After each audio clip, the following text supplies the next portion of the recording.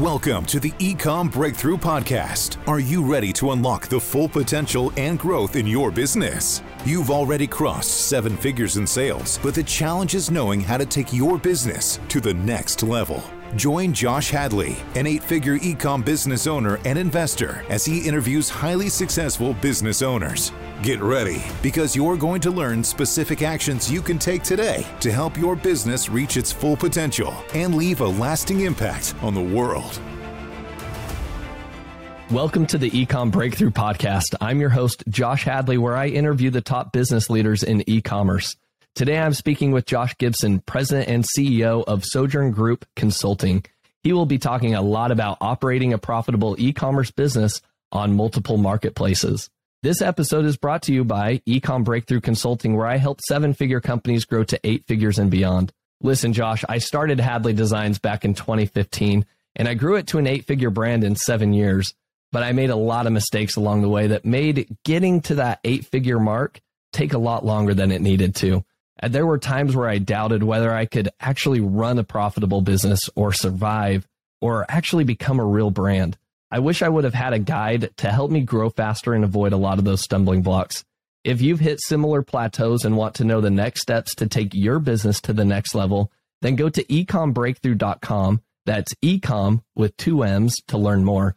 And as a special bonus to my podcast listeners, this month I'm giving away one $10,000 comprehensive business strategy audit session at no cost. All you need to do is email me at josh@ecombreakthrough.com with the subject line strategy audit and tell me why I should choose you for the strategy audit for your chance to win. And don't worry, if you don't win this month, you'll be entered for future months to come.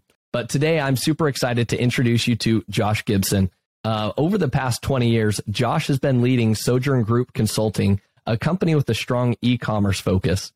Sojourn Group Consulting specializes in marketplace sales and has evolved from being a third-party seller into an agency that helps other sellers grow their marketplace presence without having to hire a full team.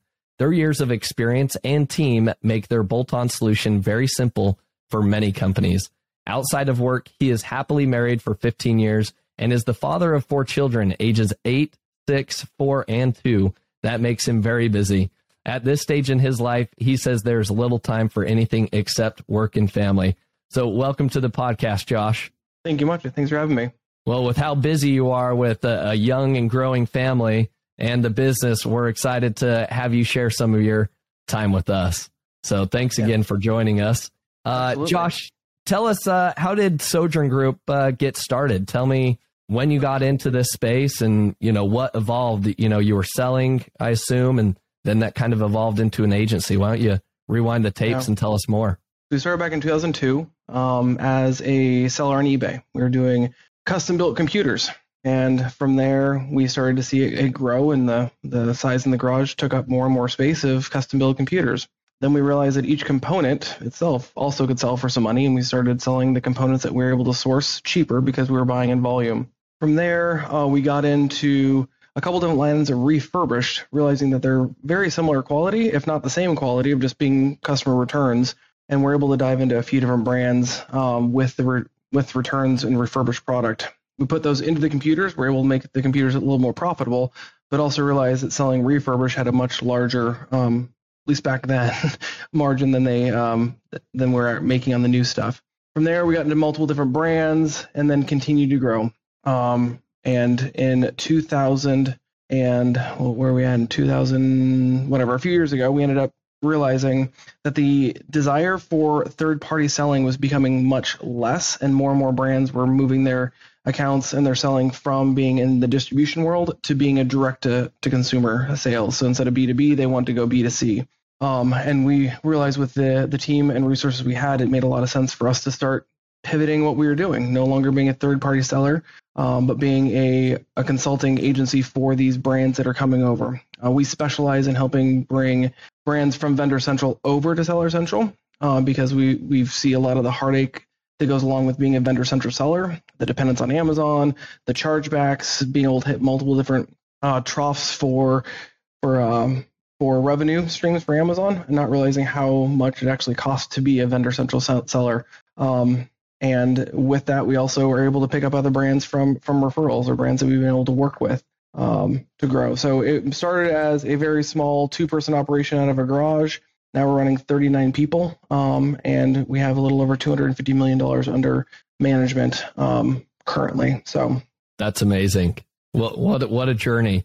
When did you get started into Amazon? So I know you started on eBay, but when did you start, diving into the Amazon platform then? That's a great question. I think it was 2009, 2010. Because as a refurbished seller, it was really difficult. So Amazon went through a couple different variations. They went through a variation where you can only have a new ASIN, and then they went through a variation where you have new and refurbished.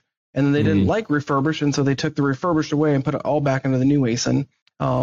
And then certified refurbished came out, and we're in the entry level steps of that. We were asked to join, and so once we hit that, was it 2009, 2010, somewhere in that front time frame, I could be off on that, is when we really started to launch, because that for us as a third party seller that sold 90% refurbished goods, it was a platform that we could launch and do very well in.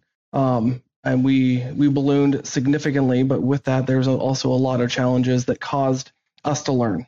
So we went from it was like $10 million to a $65 million account in 1 year. And that was very, very painful. And the amount of money that we lost in trying to, so one of the things we also focus on is not only the top end item of sales, but also trying to protect the bottom line. Yeah. So a saying I say often is Amazon will eat your bottom line for breakfast, lunch, and dinner, but it'll make you super happy with under the dessert on the top end, right?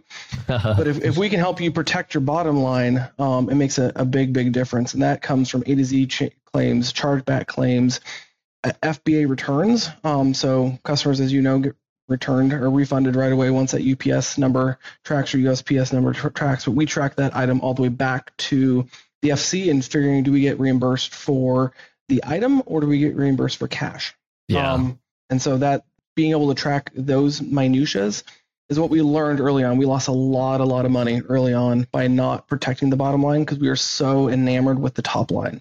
And with that, we've been able to build a lot of strategies and a lot of custom solutions to help track and keep that bottom line protected. So I know there's a lot of reimbursement agencies out there. We have taken all that in-house and we're able to do quite well. So we brought 2 clients on recently just for reference. They had no idea that there was money out saying they trusted Amazon. We kept letting them know this is something that we're able to offer, just as trying to provide a value-added benefit, right? And within those 2 clients, I think it was like $100,000 in 2.5 months, we were able to find that they had no idea that they lost. But the problem is we only can go back 18 months. That's as long as you can request reimbursements. And so we spend a good amount of time helping do that to show the value. Because if we're able to show the value that we understand Amazon, that we understand the nuances, that we can protect your bottom line while also providing strategies to help protect your top line or grow your top line rather, it provides a much better solution for a customer. But if you can tell them you can find free money, they yeah, why not? Why not? I think that's a very compelling case, right? Of, hey, I can save you a lot of money. What else do you see? So I know like a lot of like damaged shipments or, inventory that gets lost. That's, I think, some of the low hanging fruit. What else is there that, you're saying that Amazon eats your margin for business lunch and dinner or for breakfast, lunch and dinner, right? So what else is there that, people should be paying attention to, and Amazon specifically for now, that, there could be a lot of, margin leak going out the business? Yeah. I mean, it's important to track your weights and your DIMs and your categories of what products you're selling in, because there's some products, say you're selling a printer should be in an 8% category, but sometimes they'll slide into a 15% category. So you're losing that amount of money. You don't see it unless you're tracking it, or they could dim it out wrong. Say something as they went through their Cubiscan, it dimmed out incorrectly. So being able to go in and update and fix those dimensions and then do file backs on those. Also trying to find better, more efficient ways to do inbound shipments. And so there's tools out there that we use that can take, like right now we're running a full truckload for $400 inbound FBA. Where that same truckload going another route could be $3,000 to $4,000. So it's the more time you do this, and the nice thing about our team is we can sit in a bullpen and go, okay, what are you guys learning? What did you find out? And trying to take our collective knowledge, plus being able to go to like the Scale and Sales Summit and meet other people that know more things and aggregate this information to become more valuable. Which, to your point, is if you're an owner operator trying to do this yourself, it becomes complicated because you don't have the resources and the ability to learn all these things. Yeah. But to your point, it's the weight and DIMS, it is the categories, it is inbound shipments. I'm blanking on a few others, but it's really managing that protection of your bottom line. That's important. And it's also, like, specifically with inbound shipments, is the annoying part, is you can get that FBA ID cleared. They can say fully received. And we've seen with some clients, 10, 12 months later, they say, actually, we're 5 short. And if you're not going back and re-auditing those, even though you thought you did a good job auditing it, you can lose it. Interesting. So even Amazon will mark it, let's say a month later, it's like, yep, fully received. Yep. We got them all. But then 12 months later, they're like, actually, we are 5 short, right? And correct. I would argue most sellers aren't paying attention to that for sure. With the transportation, I think that, that's something that we've been able to unlock recently in our business as well, is realizing, like, why do we keep paying for just sending individual boxes instead of pallets or even truckloads into Amazon? What's the tools that you've been able to use? Are they kind of third-party tools, software tools out on the market? Or has that been something you've built yourself? No, they're third-party. They're API vendors. I think that if you're a software developer right now, the API is open for the most part with Amazon, but being able to find ways to bend it are some of the most interesting things to find. So I won't say just for my own protection, but there's some stuff out there that if you can find it, and also I don't want there being too many people bending the API, because then that may break for us. Yeah. That makes a lot of sense. Well, just know that there's a lot of tools, I think, out there that help Amazon sellers. And I think, like, it's important to make sure that you're looking at every single line item, all the costs that go in, shipping, and even your fulfillment fees. I think another important topic to really touch on is, as you're creating your new products, one of the most important things that you should be doing is paying attention to what are the dimension cutoffs for FBA fees, right? Yep. Because as soon as you get over that 14-inch mark, right, on the longest side of a particular product, now you're going into the large standard size, right, instead of small. Same thing with the weight, right? We recently found out that we have a product that's 6.2 ounces, and it's like, oh man, like, we need to just shave off 0.2 ounces, and then it's like, we're going to save ourselves in the fulfillment fees, because it's a change to go under 6 to go to right over 6. I think there's so many, like, little gaps like that. Would you agree? And is that something that you kind of advise your clients on then, is like with new product development, or even like repackaging some of their existing products to make it more, efficient and more profitable? Yeah, we worked with a client that had really big over cam packaging, like camshell packaging, that was not friendly for shipping in regards to not only weight, I mean, not a ton of weight, but just more bulk. And so we are trying to be very specific on 2 things, is one, not having to sticker the product. And so if you're redoing your packaging, having your FN SKU sitting on that packaging, right? Or if you want to go where you can just send in the UPC. We personally advise against using UPC, just because commingling and a few other things that can be complicated. But one, over packaging to condense that, to keep your weight and DIMS within that reasonable range. Sometimes it's also doing bundling with those as well, going, well, if we bundle these together, it doesn't cost us anything more to ship it, but we're able to add more value inside that packaging. And then, like I said, with labeling, if you can get rid of that label, that saves a significant amount of time on the inbound side of shipping, and it also makes the receiving side that much more simple and easy. Interesting. Now, you mentioned here not using a UPC barcode there for your label, right, on your product. I'd love to dive in a little bit deeper on that, because I think what's unique with your agency is that you help people sell on multiple marketplaces. So before we dive deeper on that, why don't you just kind of give the audience an overview, like, what are the marketplaces that you help sellers manage right now? So Amazon is obviously the big one. Walmart, we see continuing to grow, and so we're spending a significant amount of time there. We just got launched on Target Plus. That was by invite from Target. We do Newegg, eBay, Wish, Back Market. I'm sure there's more, but those are the ones that we're active in currently. Awesome. All right. We're working on a new client that is going on Wayfair as well. Very cool. We actually just got invited to join Wayfair as well, so we're in that setup as well. So we'll have to share some war stories there. They'll come. I know there will be. Yeah, as we figure out a new platform there for sure. Mm-hmm. So going back to the UPC barcodes. Now, I know that's been one of the challenges that we've been able to figure out in our own businesses. What type of barcodes do we put on our products, right? Because if you plan to sell on these different marketplaces, well, your Amazon barcode only works for Amazon, right? Correct. Like eBay or especially Walmart is not interested in, like, you can't send in your Amazon barcode, right? Your FN SKU over to Walmart into their fulfillment centers, right? You would have to do your own third-party fulfillment, and sure, you could use that ASIN. But why don't you kind of give us the lay of the land of, like, what's the best use if you want to be selling on all of these different platforms? Like, what type of label should you be using, and what would be your recommendation? So I'll start with, it all depends on how well you control your distribution. And what I mean by that is, are you doing any form of distribution at all out there of your product? Because the downside with UPCs on Amazon, if you have distribution as well and you're sending it in as UPC only, they do get commingled. So being able to keep your inventory separate from theirs, it gets together. However, if you can control your inventory and you have that locked down, there's no reason not to use UPC. And to your point, Walmart only uses UPC for their listings. And it does make it a lot easier to cross-list if you have UPCs. But what we've run into is, because we've taken brands from first party to third party, they tend to have a distribution angle as well. And so that's why I tend to lean toward that. But for the brands that we represent, we do UPC as long as they have their distribution locked down.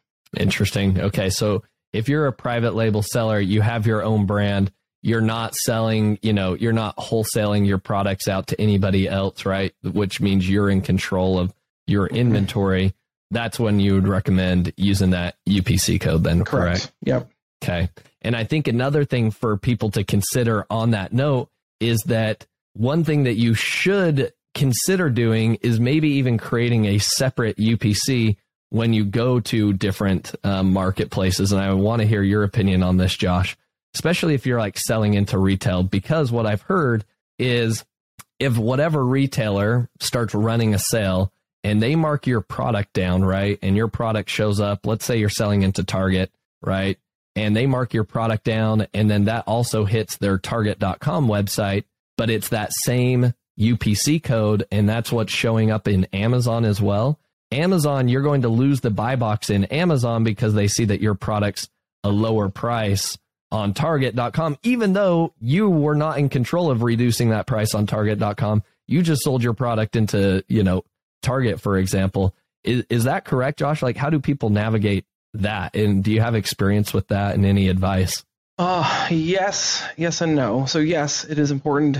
So I've seen a lot of brands, instead of having a different UPC, just change the name of their product. Because if you're having to relabel a product for UPC purposes, it'd be very similar to relabeling, depending on the cost of your packaging and what you're doing, to have a different item. So for example, one of our clients has a unit that's a 2500, and they sold into Target at a 2555. So it became a different item. So not only is it a different item, it's also a different UPC. So when they do discount that, it makes a difference. And that same product is also sold at Target at a 2557. And so they've created different models for the same exact product. They made minor changes, but that way they're able to control. Target can't compete against Walmart. Walmart can't compete against Best Buy, for example, right? Yeah. And so they've been able to control the distribution to those locations and protect each one of them. Because if Walmart sees Target selling it, that may be an issue. That makes great sense. I think that's great advice. So, Josh, I want to ask you, with a lot of our audience, they've been able to build an established business, right? They've hit the 7 figures. They're doing well. They're established. They've maybe even been able to grow to this point by just having themselves, maybe another founder, and maybe a couple VAs, right? They have a really small team. Why is it that people should consider utilizing your type of services, or why use any agency for that matter, to grow to 8 figures and beyond? Why is that important? There's a few things. One, when say you are a carpenter, right? And as a carpenter, day in and day out, you're building, cutting, framing, doing whatever. And then you have a do-it-yourselfer that's at home going, I can do the same thing. And I may have some experience on weekends, or maybe I did some when I was in college. or I'm not. So there's a different level of experience from a seasoned carpenter to a do-it-yourself carpenter, right? Doesn't mean the do-it-yourself can't do it. It just may take longer. There may be more mistakes. You may look at that and the wall's not perfectly square, or that didn't go in right, or if you're like me and you built something, you always look at your mistake, right? Or didn't know that you could have done something different. But going with an agency that's had a track record, that's been around, that sees things, that has a solid team of professionals that spend, for us, a significant amount of time on Amazon, that also work with other agencies. So we work with other agencies for best practices and tips. I actually had a call earlier today with an agency, and he was having an issue with Walmart. I'm like, well, take this contact and try to fix this problem. And so when you have this group, this mastermind group of people that can help you grow, it makes it a lot better and different. Or if I run into an issue, and I haven't seen it before, that I can go to my bullpen of Amazon brand managers and go, hey, what happened? And one of them may raise a hand and say, I saw that 2 weeks ago, turn this setting on, turn this setting off, and you'll fix the problem. Where if you are a brand doing it yourself, or a third-party seller just doing it yourself as an arbitrage, you may not have those experiences. We didn't have those experiences early on, and we made a lot of mistakes, like I said. If I was able to take the knowledge I have now and put it back then, we would have been significantly more successful, but we made mistakes along the way. So say you have your president, your CEO, maybe a couple of people you've hired and have your VAs. That's great, but how do you scale that? You may be able to sustain it. You may have the organic growth that happened, but how do you start multiplying that? How do you spend the time in optimizing your listing and spending the time in back-end keywords and title management? And are you adding Spanish keywords in there? And how are you, what do your pictures look like? And then depending on each agency, it's like for us, we do a decent amount of PPC for our clients as well. And so how are you managing your PPC? And for us, we have 2 full-time PPC people. Not a lot of brands will hire 2 full-time PPC people or even a full PPC person. But if you don't have someone, because I mean, if you're looking at one ASIN, if you're doing a good job, you're spending about 10 to 15 hours a month on that one ASIN. And that's just trying to keep that thing going. And if you have 40 ASINs, you start multiplying that out, right? Yeah. And just trying to keep on top of it. So I would say, yes, you can do well as a 6-7 figure seller, but for you to scale that next level, it's bringing on some strategic partners. And I think there's a lot of different ways of adding strategic partners. A lot of these brands will add strategic partners in SaaS. So let me add Helium 10. Let me add this. Let me add these plays.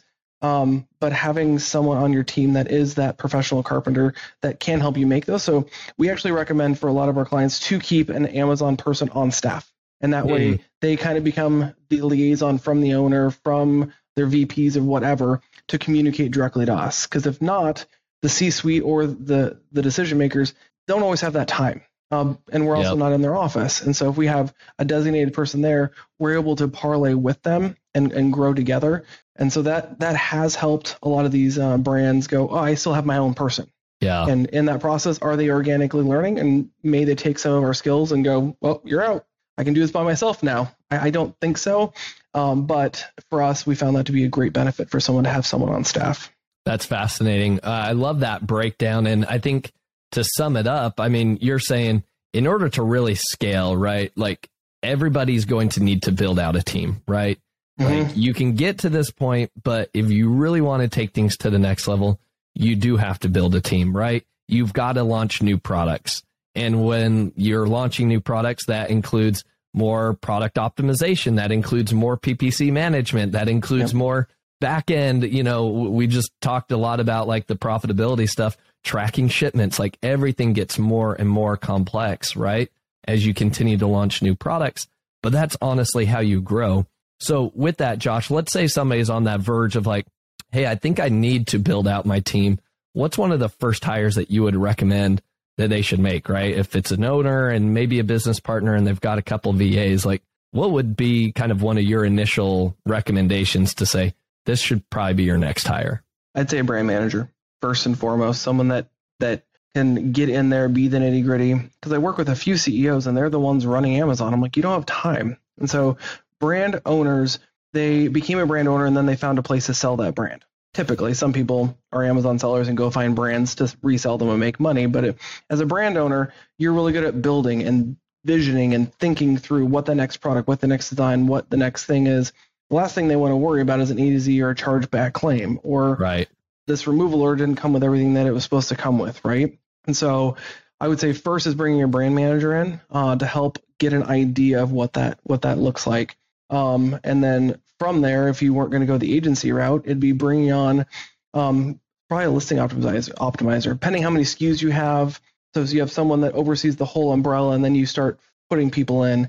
Customer service would be the next one I'd put in there if you're not using an agency for that as well. And depending on how you want to manage your customer service, you can have them do a significant amount of your claims on their downtime. So if I was to build a team, those would probably be the first three I'd put in there, because early on, your brand manager can handle customer service. They can handle some of those A to Z claims. They can do the listing optimization, and then they're going to start to drown. And then you add someone else, and then you add someone else. Yeah. Do your brand managers also manage some PPC then at the same time? Nope. We have specific PPC. It's a whole different beast. I think there are some people that can do it. I try to keep our brand manager specifically over a brand, big picture, kind of takes that place of the CEO, the visionary, the casting. Because if I feel like when I get someone in the weeds is when they lose sight of the big picture, because they're so deep and they can't see the forest through the trees, or they can't see 2, 6, 8 months down the road. And I need them to see that, where a PPC person is looking at yesterday and hoping to make the different change today. Yeah. No, that's good. That's good input. So then what's the difference between your brand manager versus having a listing optimization specialist? So listing optimization kind of is very similar, in my opinion, to a PPC person. They're in the weeds. They're trying to figure out keywords, back-end keywords. What was my click-through? Our listing optimizers also work with our PPC, going, okay, we made these changes. How's that look on my click-through rate? Because I don't necessarily think my PPC person should be looking at click-through rate, or I just don't see that. And so my optimizers are spending a lot of time, and also the optimizers are reviewing sales from the prior day as well. So trying to see what has changed, has pricing changed, has views changed. And so the optimizer and the brand manager are very similar. When the team's small, that gap becomes a lot bigger as the team gets bigger, because there's more minutia that the optimizer does, because you can spend hours building out a listing for optimizing, right? Trying to think through the strategy, and then constantly trying to change and tweak. And if I do this change today, how does that change tomorrow? Yeah. No, makes a lot of sense. Now, Josh, I know you have years and years of experience. I think that's one of the valuable things to make note of here is that when you work with somebody that has years and years of Amazon experience, for yourself, you've been on the platform for 13 years.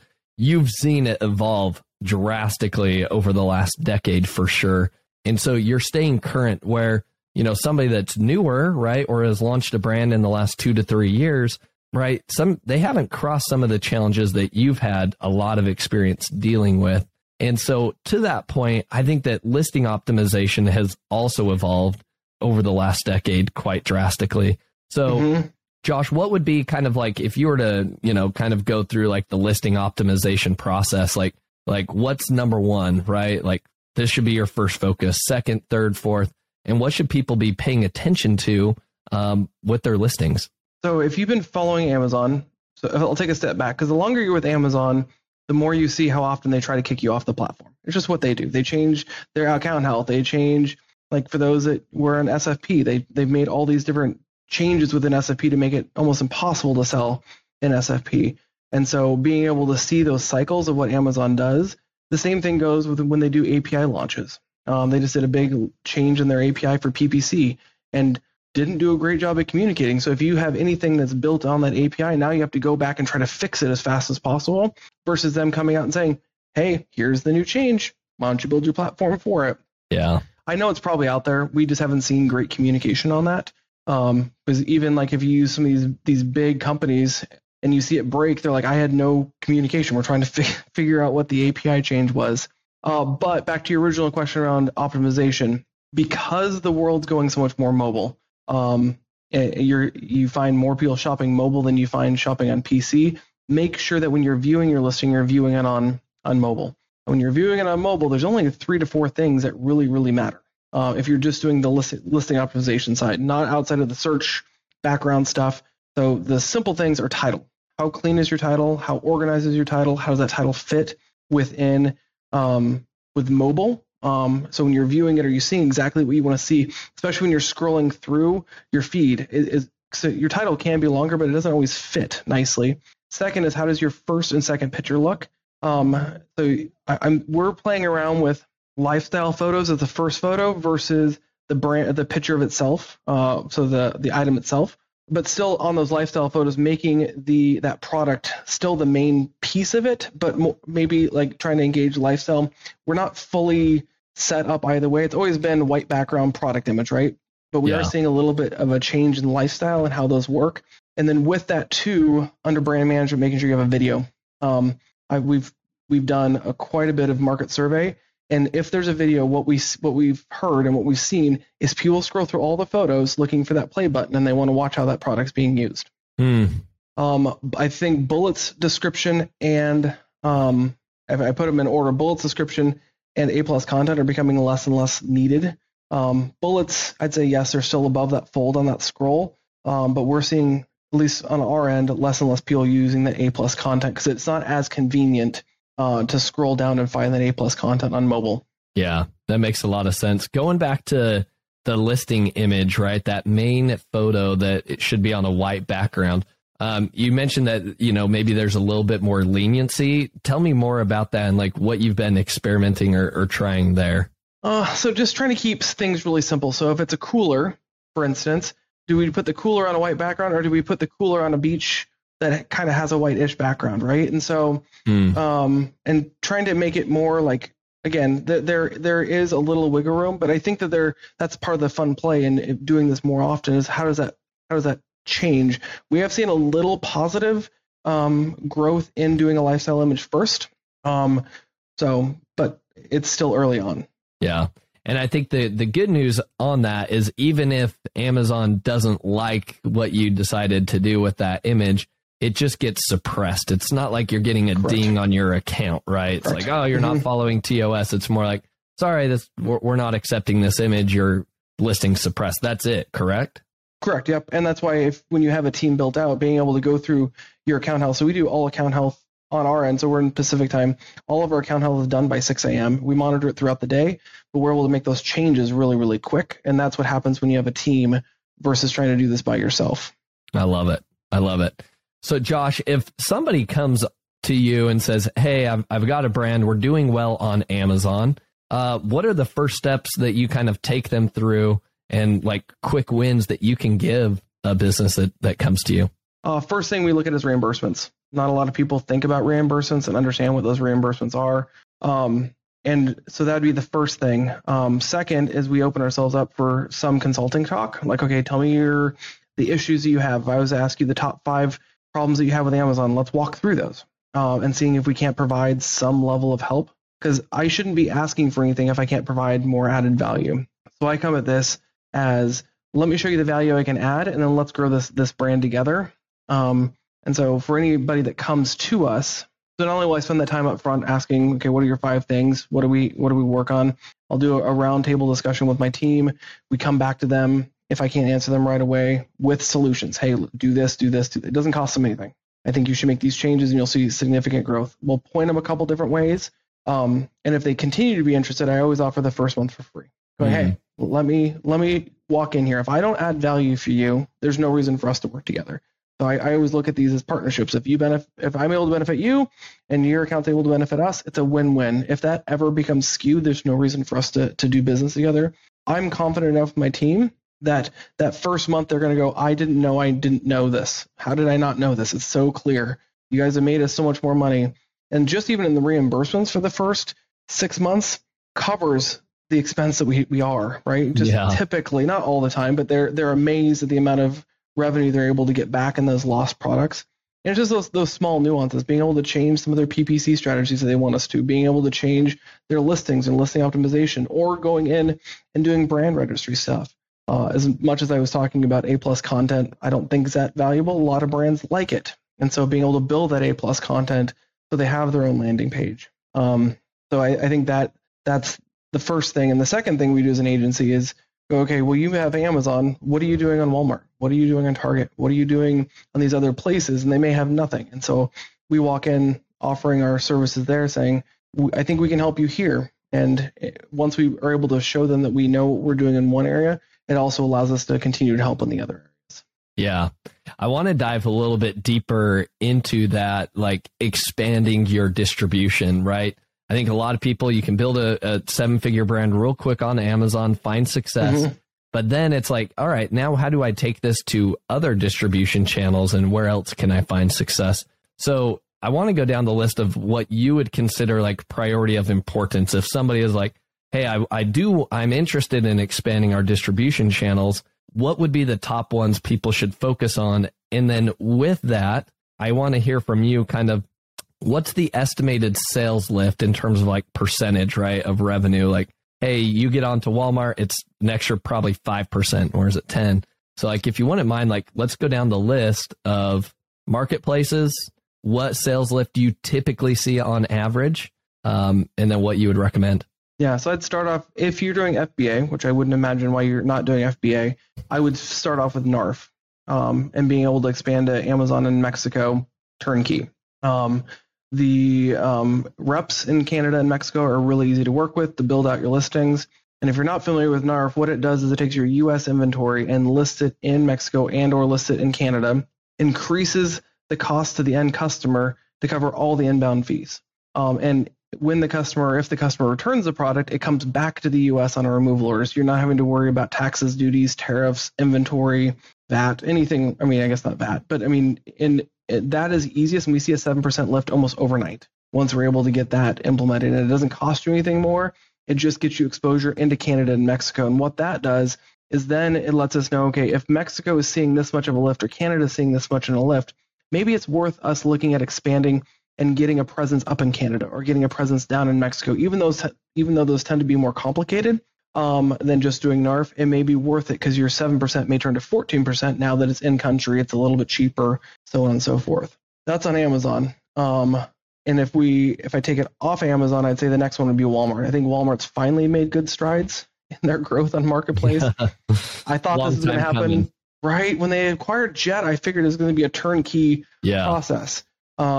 Walmart's highly difficult to work with. Their customer support, their service, their ticket process is not great, and they're making it more and more complicated because they're pushing everything toward Walmart fulfilled services, and they're making that so that becomes a little more complicated in regards to where inventory sits. For a while there, you were able to do a brown box program with Amazon and then use MCF and ship that product to all these different places. Yeah. Walmart's terms of service now don't allow that. So that makes it more complicated. So now you're taking that inventory, having to divide it in two places, but play around with it. But I would say Walmart, and I'd say Walmart specifically with Walmart fulfilled services, starting off with a small amount of inventory in there based on what's selling on Amazon. And also I believe Walmart's ad console is ripe for the pickings. It is not nearly as complicated. It is complicated, but it's not as heavily diluted as Amazon's PPC is right now. So if you come in there with good data that you're able to take from Amazon, your buyers are different. So not all keywords and terms and they don't all cross-pollinate well, but there's not a lot of people on Walmart Connect doing ads well. So you have a great opportunity to put your listings right to the top pretty quick with limited ad spend. Yeah, I think that's a great point to point out, is that Walmart's still kind of in that new phase where Amazon was maybe like maybe a decade ago, right? Where it's still kind of fresh, new. Hopefully I see some growth there. And maybe you're going to get to this, but like what percentage sales lift do you see from Walmart? Walmart, that one's still unknown. The WCF, we're seeing anywhere from 5 to 10 initially, and that's if you're doing Walmart Connect ads well. Okay. But it's also trying to do that page jockeying, right? So right now is that process. Walmart's listing process is odd and different and a little wonky, where you have some of them. So say your competition selling belts, and they have 10 belts on 10 different pages and 10 different ASINs, or sometimes they can have that same belt in multiple different listings because they've bent the system, and Walmart hasn't had the infrastructure to help clean that up a little bit. So there's a lot of noise. But I think if you can come and swing with good ads, you can set yourself up for success long term, because then you start getting that placement, you start getting the click through, you start getting the reviews early on. So I'd say 5 to 7. I think it's conservative, but we're still early stages of what this Walmart fulfilled service is going to do, what their time frame is, how they're going to compete with Amazon. Are we going to see any type of Prime Day type stuff from Walmart? Yeah. What we do find is where Walmart is really strong in regards to their retail locations, we find that we're getting a big pickup in sales for Walmart in those areas. And so they tend to be more rural. They tend to be more Midwest. So we're seeing, because typically on a heat map, you see California, Texas, right, Florida, New York, Washington. Like you see the corners, you see the big cities. But what we are seeing is pickup in these rural areas from Walmart, because that's, in a lot of these places, that's the only store in town. Yeah, Walmart. And so there's a lot of brand recognition, brand loyalty. Walmart's doing a lot of good jobs in advertising their products. So you may not have the same amount of sales, but you're getting a different client that you didn't have on Amazon. Interesting. That's a great perspective. All right, what would be next after Walmart? What would be your next next marketplace after Walmart then? That's a hard one. I think it's going to be Target. I really do. I think there's a lot of brand recognition, because not to speak ill of other platforms, but you're seeing a lot of the other bigger platforms kind of dissipate, specifically in like the electronics categories. I think the only one that would be interesting is if Best Buy ever opened up US. They have Canada open, but they don't have US open. So I think if they open up US, that'd be an interesting play, because we're seeing, I know some people see success on eBay and Newegg. I think it's a good platform to be in if you have a good distribution channel or distribution network, meaning so you have a good 3PL, you have a good pick, pack, and ship, and it doesn't cost you much more to list on those places. Okay. You can pick up some added revenue, 2%, 3%, 4% spattered everywhere. It's not great as long as the cost of doing business on there, it doesn't cost more than the revenue you're making, right? So you gotta balance that one out. But I do think Target's going to be the next big play. I do think Wayfair is also going to be good, depending on your category. Yeah. Because Wayfair is a growing market, and you're seeing more on there. I will be interested to see as they open up this third party play and getting more US based companies in Wayfair. I think that will be good. But I do believe Target for certain categories. Yeah. How hard is it to get onto Target then? I don't know. I will say from our experience, since they reached out to us and since we got initially approved, I got my email for our first client last night. Okay. And so I have clients ready to launch, but they finally said this category, this brand is finally approved. So it's a process, and I appreciate them taking it slow. Yeah. I don't know how it's all going to play out, but we're ready to roll with it. Interesting. And with Target, do you have to fulfill from your own warehouses? Like, do you have to have a separate 3PL? Because I imagine similar to Walmart, they don't want you, using the multi-channel fulfillment from Amazon. We're working through that. I haven't gotten no on the multi-channel, especially if you're in a brown box program. Interesting. The thing, if you're not familiar with brown boxes, there is a program in Amazon where they don't send it out with a smiley box or the colored boxes during their promos. So it's a brown box, and it still has that little white square slip. So you can tell it's from Amazon if you really paid attention. But I'm assuming Target, and at least initially, I don't think there's going to be an issue. This is just me hypothesizing. Yeah. Until they start figuring out their fulfillment services. But we are planning and building out, because we have a 3PL, our own 3PL in Texas. We're building out that infrastructure right now to make sure we are doing our pick, pack, and ship different for them specifically. Interesting.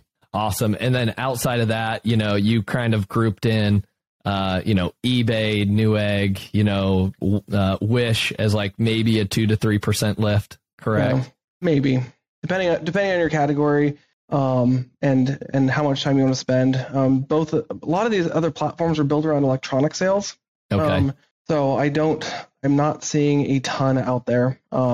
If it's easy, like I said, if you're able to make more than it costs you to fulfill it, it wouldn't hurt to do. But the problem is if you're doing all this work and doing all the management and customer service and phone calls and emails and returns, and you're not making it doesn't make sense. So just because you're selling kind of that long tail, I think there's a few big players up front that do really well, and there's this really, really long, thin tail. And it just depends on how deep in that long tail do you want to go for exposure or brand growth. No, I think that does make a lot of sense. What about any experience with Etsy at all? We don't have any client that sits on Etsy currently. That's not a category that we play in really heavily. Okay, perfect. And then just so our audience knows, is there a particular type of brand that is best suited for your guys' agency, right? A specific industry or niche that you are more experienced in? We are more experienced in consumer electronics. So that's why you're hearing me talk more a consumer electronics play. We just picked up a homeware company that's going to be interesting. It still sits in the electronic space, but it's not really electronics. But that's where we spent kind of our bread and butter and what we know, because there's a lot that goes into electronic sales, shipping lithium-ion batteries, storing. So there's a few different things that go into that that we were vested in. So that'd probably be it. Yeah, no, that makes sense. That's good to know. I figured as much, but just wanted to clear the air with the audience. Yeah, I appreciate it. Great. Now, kind of one of the final questions I want to ask you here before we get to my kind of three final questions that I like to ask every guest is, I think it's fairly challenging if you're on all of these marketplaces. Like that's much easier said than done in terms of managing multiple listings across multiple marketplaces. So are there any tools that you use to kind of make that easier?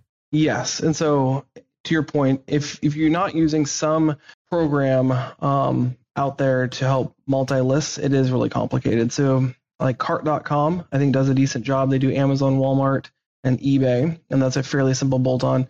We personally use Channel Advisor. We like that for various reasons. I know some people hate Channel Advisor, some people love Channel Advisor. We build that into our costing for our clients because it's not a cheap solution at all. But within that solution, we're able to control rules. We're able to control pricing. We're able to control shipping templates turning on and off. So we're able to control a lot within that. But if you're not doing that, that makes it very difficult.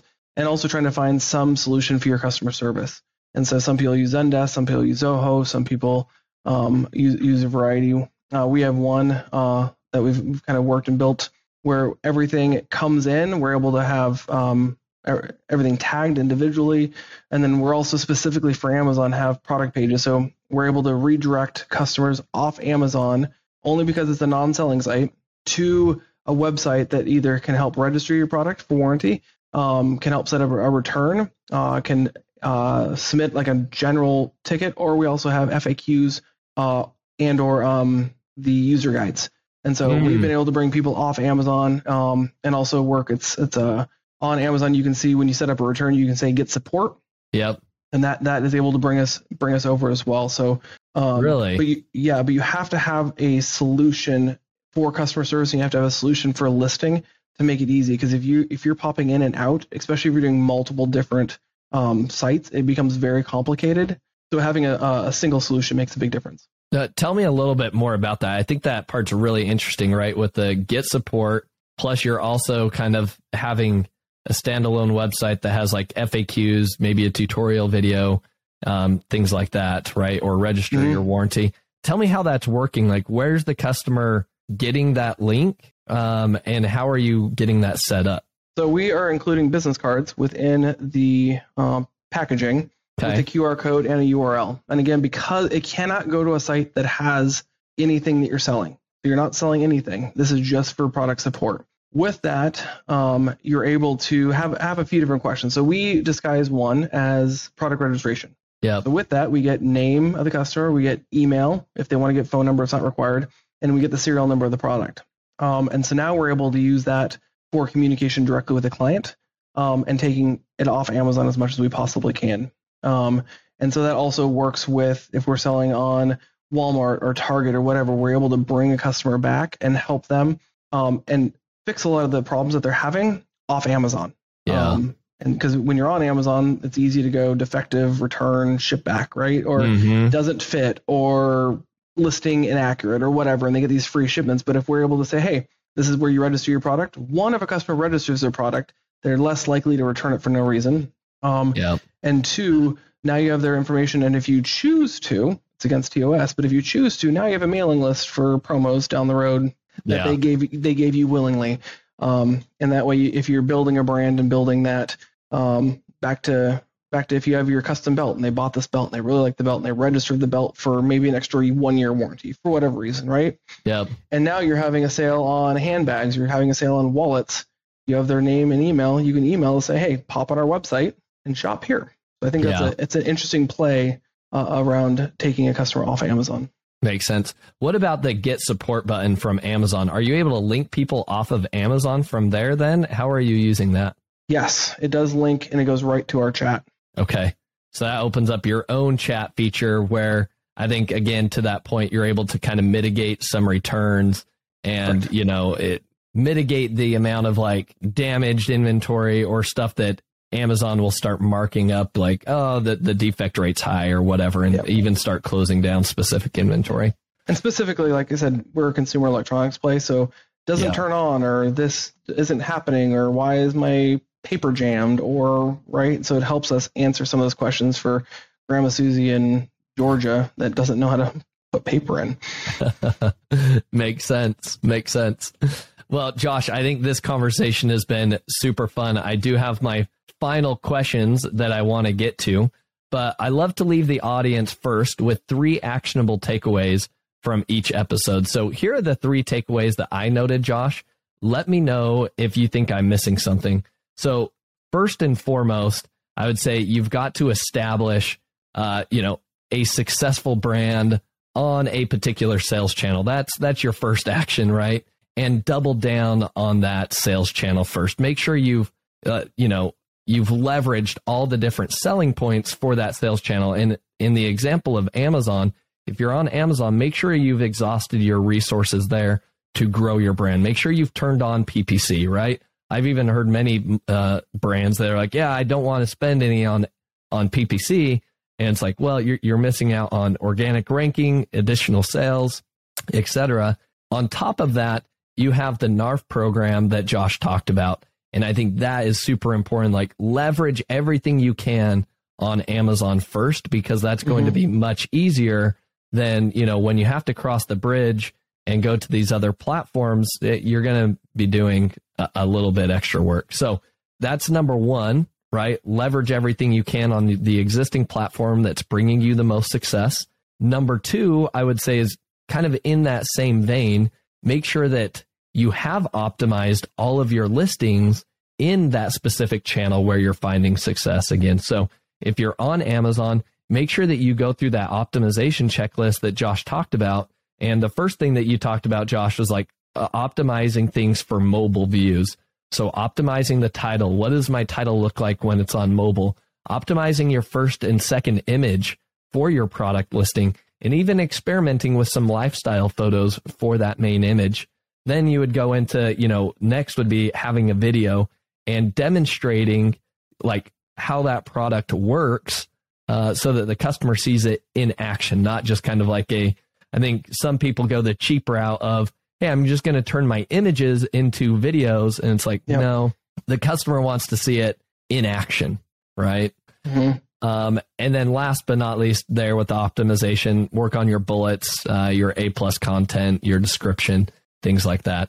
And then kind of my third action item for everybody is to begin, once you've kind of accomplished number 1 and 2, you've maxed everything out, you've got your maximum conversion rate, you've refined things really well, your keywords are, humming along there. Then the next thing is to maybe look at additional distribution platforms, right? We talked about, if you're on Amazon already, the next best place to go is probably going to be Walmart. And then, you should even consider going through the sign up process with Target, because I know back in the day with Walmart, I think you had to wait like 6 months to a year to even get approved. So why not start that process early now for Target? And then you've got some of the other lower hanging fruit marketplaces that would be eBay, Newegg, even Etsy, that you can experiment with, and even Wayfair. But just know that, your sales, you might be looking at 2 to 3% of incremental revenue there. Josh, does that sound like the appropriate next steps that people should be taking in terms of actionable takeaways from today? Yeah, absolutely. Awesome. All right. So let's go into my final 3 questions for you here, Josh. what has been your most influential book that you've read and why? That's a great question. Heads up on this would have been nice. I think if you are building a brand specifically, and this is not to be like just tongue in cheek, but I think any book from Gary Vee is really helpful because I think that there is so much that can be done through social media that's not being done. Like he talks about his TikTokification, right? And just understanding, okay, if I'm building this brand, I can do PPC and I can do listing optimization, and I can do lifestyle photos and I can do videos. How is the customer going to know about your brand? And so I think he's done a really good job at building some of the basic stuff. If I was to look at books, then his content and video is really, really good. But it does take a lot of energy and it takes a lot of time. But I think for if you're building a brand and building a story, having that out there as a big play is really important. Yeah, I think I would echo what you just mentioned there. Gary Vee came and spoke at the Sell and Scale Summit, which is where I met Josh to begin with. And I think the knowledge that Gary Vee shared with everybody was, I think, very valuable. And he does put out a lot of great content. It's a lot to consume for sure. Mm-hmm. And there's a lot of, it's much easier said than done. But if you're trying to build a real brand, definitely highly recommend that as well. And I don't know, maybe you know, Josh, I think it'd be interesting if there's an agency out there that does support for like TikTokification and like all these plays, right? Get someone that can come in that can build that. So I don't know if you know anybody, but if you do, I think it'd be good to share because that takes a lot of resources to build all that content, where you're posting it, what it looks like. And so I think that's an interesting play. Yeah, I agree. You know, I actually, I was on TikTok the other day and I came across a video. It was the guy who had run all of the media, social media for Gary Vee, and he's opening up his kind of own agency. So I don't remember the name off the top of my head. I'd have to dive into TikTok, and nobody wants to do that while I'm on the podcast. But that is out there. So I agree with you, Josh. Like, it's better to leverage somebody else's experience rather than trying to like start that from scratch, because social media is evolving quicker than we can even learn it, I think. Question number 2 that I have for you, Josh, is what's your favorite like productivity tool or resource that you use, whether it be in your personal life or even for business as well? Oh, that's a great question. Tool. I say for our team, we use Slack. That's been really, really good keeping communication. I'm not a big meeting fan. I think it takes up too much time and you don't get enough things done. But the first/second thing that came to my mind is having a computer that can keep up with what you're trying to do, right? One of the worst things is having a computer that's slow and you're waiting for pages to load, making sure the internet into your house, especially if you're an online seller, is up to par, because waiting can take a lot. But my personal PC is stronger than our server just because I do a lot on here. And so for me, that's my biggest tool. I figure if I was a carpenter, I'd probably have all DeWalt or all Milwaukee tools to do everything I need to do. I look at my computer as my tool. And so I make sure my computer is up and operational the best way I possibly can. I think that's a great recommendation coming from the guy that used to, sell refurbished computers. And I think you know that space really well. So I think that's good advice coming from you. Last question here is, who is someone that you admire or respect most in kind of this e-commerce space? Or even Amazon FBA space, and why? Like, who are the people that other people should be following?